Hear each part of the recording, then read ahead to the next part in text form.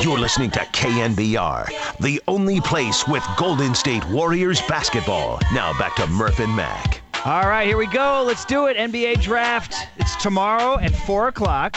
And here's what we got. We got Tolbert over in Oakland tomorrow, so we'll have live coverage on KNBR. Tolbert will be there.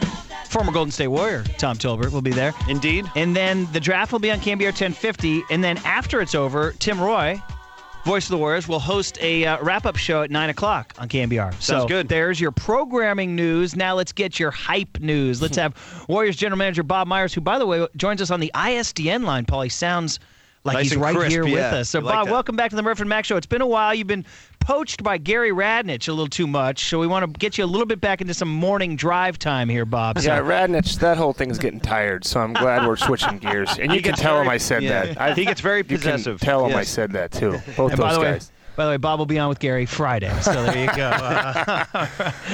go. You sound too relaxed for a general manager entering his first NBA draft with 4 picks, Bob. How's the stress level over in Oakland right now? Yeah, you say it like that, and the anxiety goes up a little bit. I woke up this morning, and I was having a cup of coffee with my wife, and she said, "How's your leg?" And I said, "What are you talking about?" She said, "You woke up in the middle of the night, and you're grabbing your leg, and you guys ever get that when your leg cramps up and you spring?" God. Yes. And I told her, "What?" And she said, "Yeah." I said, "I don't even remember that." I said, "My mind must be somewhere else." So it's hectic, guys. I don't want to downplay it. It's pretty brutal. You want to get it right. You want to do all your work. You're on the phone all day and night, and that's what your job is. So you do the best you can. But we have a great group of people here. We've got a great staff and a good group to help me make the decision. But it's a lot going on. It's amazing how many conversations you have, whether with its agent that represents a player or with other teams, and when you discuss deals. And if I could tell you guys every single conversation, and 90% of it, I'll tell you all of it, but it would take a long time. You get bored. But most of it doesn't happen. And that's the bottom line. Most of the conversations you have, I'd say 90%. You talk about 10 things, 9 of them have no shot at happening, but you got to vet everything and get through it. Yeah, isn't that amazing? It's so fun. And then one of those leaks out to the media, and it's like, oh, this rumor, they're talking, but it doesn't happen, so it doesn't matter. And you're right. It's what matters is what really happens, and we'll see what you have going on. I wanted to ask you, Bob, and I know you've addressed this kind of through the process, but for our listeners, is that your background as a sports agent, the role it plays in this, because I got to say that's a hell of an advantage to kind of know what they're thinking, because, the agents come in, they want to sell you something, and right. you know what they're – to discuss a little bit how that's played a role in your evaluation. That's a good question, Murph. I think as an agent, what I did was you'd sit at the green room, as you guys will see on TV tomorrow and most of the public will see. Most of the access to war rooms is it's very spotty. You don't get to see exactly what goes on from the team side. But if you're watching the draft, you get to see the green room. You get to see the players there with their agents and families. So what a good agent will do is at the green room, you're constantly on the phones. Your job is not to sit there and talk shop with your client. You want to know where that client's going, where they're not going, because they're staring at you. You sit there at the table, there's yourself and 5 seats. There's a player and 4 family members and you. And they're not there to hear you talk about how your day went. They're there and looking at you saying, where is my son? Where is my nephew? Where is he getting drafted? So as a good agent, you'll do everything you can to find out where that player is going to go. And why do I start there? Well, knowing that and knowing that agents have good access to information, and if you see the good ones, they're on the phones. They're on the phones during the draft. So if I'm able to call an agent and say, hey, look, where's your guy going before us, right? So I say, hey, is your guy going 5? Do you think he's going 4? And the agent, if he's good, will say, look, he doesn't even start until 6. So you could be looking at him at 7. And I tell you guys that because it's all about information. So if we know who we might be able to select, it allows us to either have an idea of taking that player, and if there's guys we don't like, trading out. If there's a guy we love and his agent says, hey, look, I think you need to get to X to draft him. So being an agent in my former life allows me to kind of understand what access to information they have and then utilize that to help the Warriors make the best decision. I think it's a great advantage and something Warriors fans should be happy that you have, and it'll help in planning. Now, do you guys have like a room where there's like 10 different scenarios chalked out where it's like, okay, if these 6 guys go, we take this guy. If these 6 guys go, we make this trade? Or is it all going to be fluid in the moment tomorrow afternoon? It's the former. If you guys were to remember in math class where they wrote up all the calculus, were you guys smart guys? Were you in the calculus? No. Math class. I was the guy staring straight ahead, going, "What is he talking about?" Well, we're sports radio. All right, my fault. You're right. Yeah. Wrong guys. But anyway, so as you walk into it's when a teacher is writing out an equation, you're staring at a board, and all of a sudden, all the whiteboards are filled with, it looks like hieroglyphics. So I walked into our room yesterday with all our scouts, and it literally knocks you back when you look up there and you say, oh my gosh. And it's a lot of decision tree type stuff. If we draft this at 7, we want to do this at 30 and 35. If we draft this player at 7, if we trade 7. And it does take you a minute when you're looking up there to digest it all. And I walked into the room and they were all looking at me, and I said, give me a minute here to take a look at this, which is, I imagine, what a lot of teams do. I think why it's so extensive for us this year is because we have so many picks. And with so many picks, it creates so many different options. So to answer your question, what we'd like to do, and I told our group last night, is I said by Wednesday night, meaning tonight, we have to have a pretty clear direction of what we'd like to do. Because if you get to the draft and there's 10 scenarios, that's way too many. You can go into a draft, I think, with 1, 2, or 3. But to go in with too many, it'll cloud your thinking, and I think it'll disrupt making the best decision.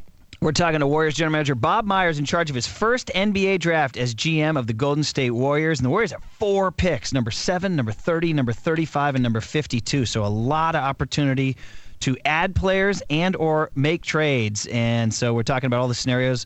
And, of course, it's tomorrow at 4, and Tom Tolbert will be broadcasting from Oakland tomorrow. And then Tim Roy is going to come on KNBR 680 and do a show wrapping it up right as soon as the draft ends. So KNBR is the place to get your information tomorrow. And Bob, can we talk about a couple of the players? Sure. I don't know your restrictions on evaluating guys, but there's a kid out of Oakland High named Damon Lillard who went to Weber State, and that's not a school. Everybody's talking about Kentucky and Kansas, and Weber. And this kid is skyrocketing up the draft board. Is he?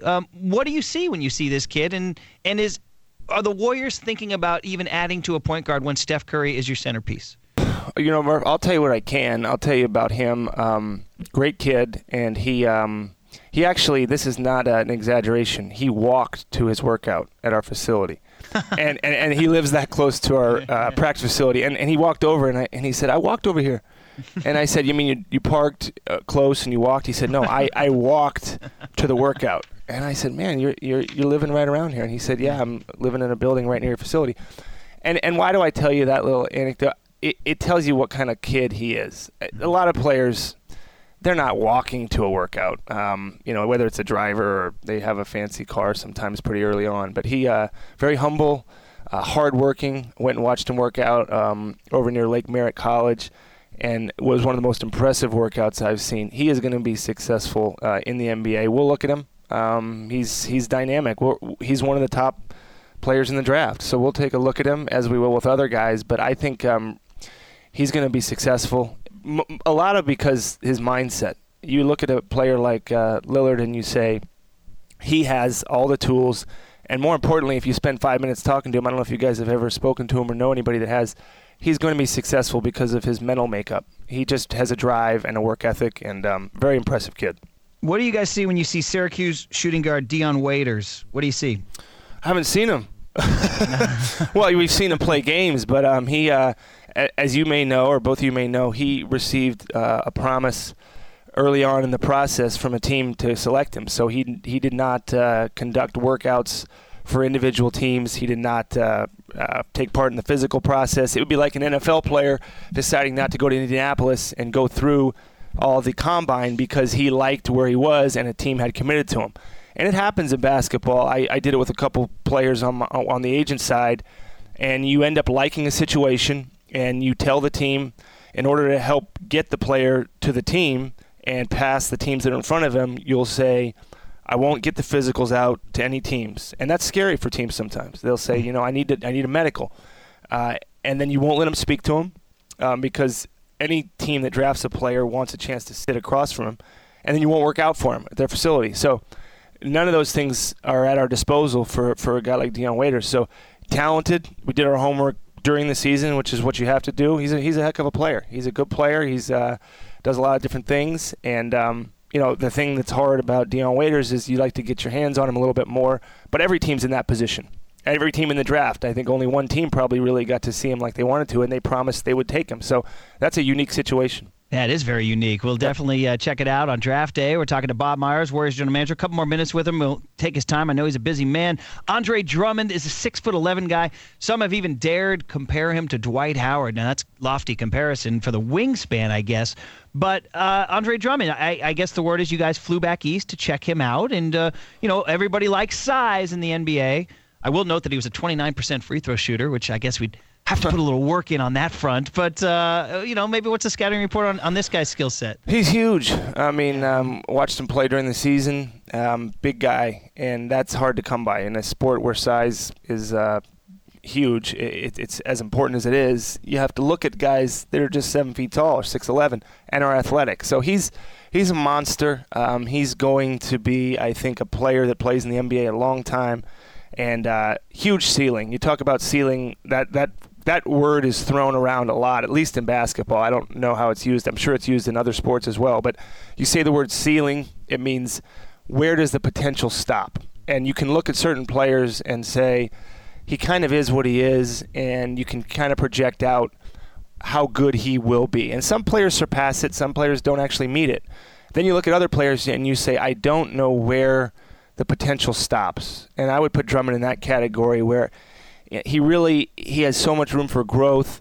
With that size and athleticism, you could look at a guy that could become one of the most dominant players at his position in the league. So he's got a heck of an opportunity. And the hardest thing to figure out, I think, is how much better players will get. When we draft players, we draft them early on, 19, 20 years old, and you don't really know how hard they're going to work. That's the thing that I think is hardest to determine is a player going to get drafted and think, that's it, I was drafted 7th, I've got some money, life is good, I'll show up when they make me show up? Or did you draft a guy that says, hey, can I get into the facility at midnight and get some shots up? Hey, I'd like to come in and do some extra work with your strength coach. Hey, if you have time, let's watch some film. That's the type of player I would tell you in any professional organization that you want. That comes in because he wants to, not because you make him. So those are the hardest guys to find. That's what we'd like to find. And that's a true story. That's where the psychology enters in, and that's why it's they call it inexact science. Like you guys were probably guys that just showed up right on time. You don't do any extra work. That's it. That's not what we want. The cowbell starts at 5 a.m. Don't tell anybody. As soon as we hang up with you, Bob, I don't want to get exposed. Getting out of here. We're leaving rubber in the parking lot. Yeah, let's get that between us. Hey, in the end, who makes the call? Joe Lacob, Bob Myers, Jerry West? Who makes the call? Well, I would tell you that who makes the call in any organization is the guy that owns the team, but I will also qualify that with we have a great owner that listens to his staff. So I think we've got the best of both worlds. We've got a guy that's trusting his basketball people, but isn't afraid to give input, and he will. And I don't mind. I think that's great. I think if I own an NBA team, I want to give my 2 cents, and I think a lot more owners in every sport is actually more involved. But we're great. We have a great group. Our scouts are great. Obviously, a guy like Jerry West, our basketball operations department. So we're going to figure it out. We're lucky to have people like that. And look, Joe Lacob, and I told him the other day, I said, Joe, he's been pretty good. If I could, I'll talk to you guys offline about who he's liked and who he hasn't liked. Mm-hmm. He's actually he's good. He's nailed it on some guys that we didn't draft last year that have turned out to be pretty good players. So we're lucky to have an owner that kind of knows his stuff.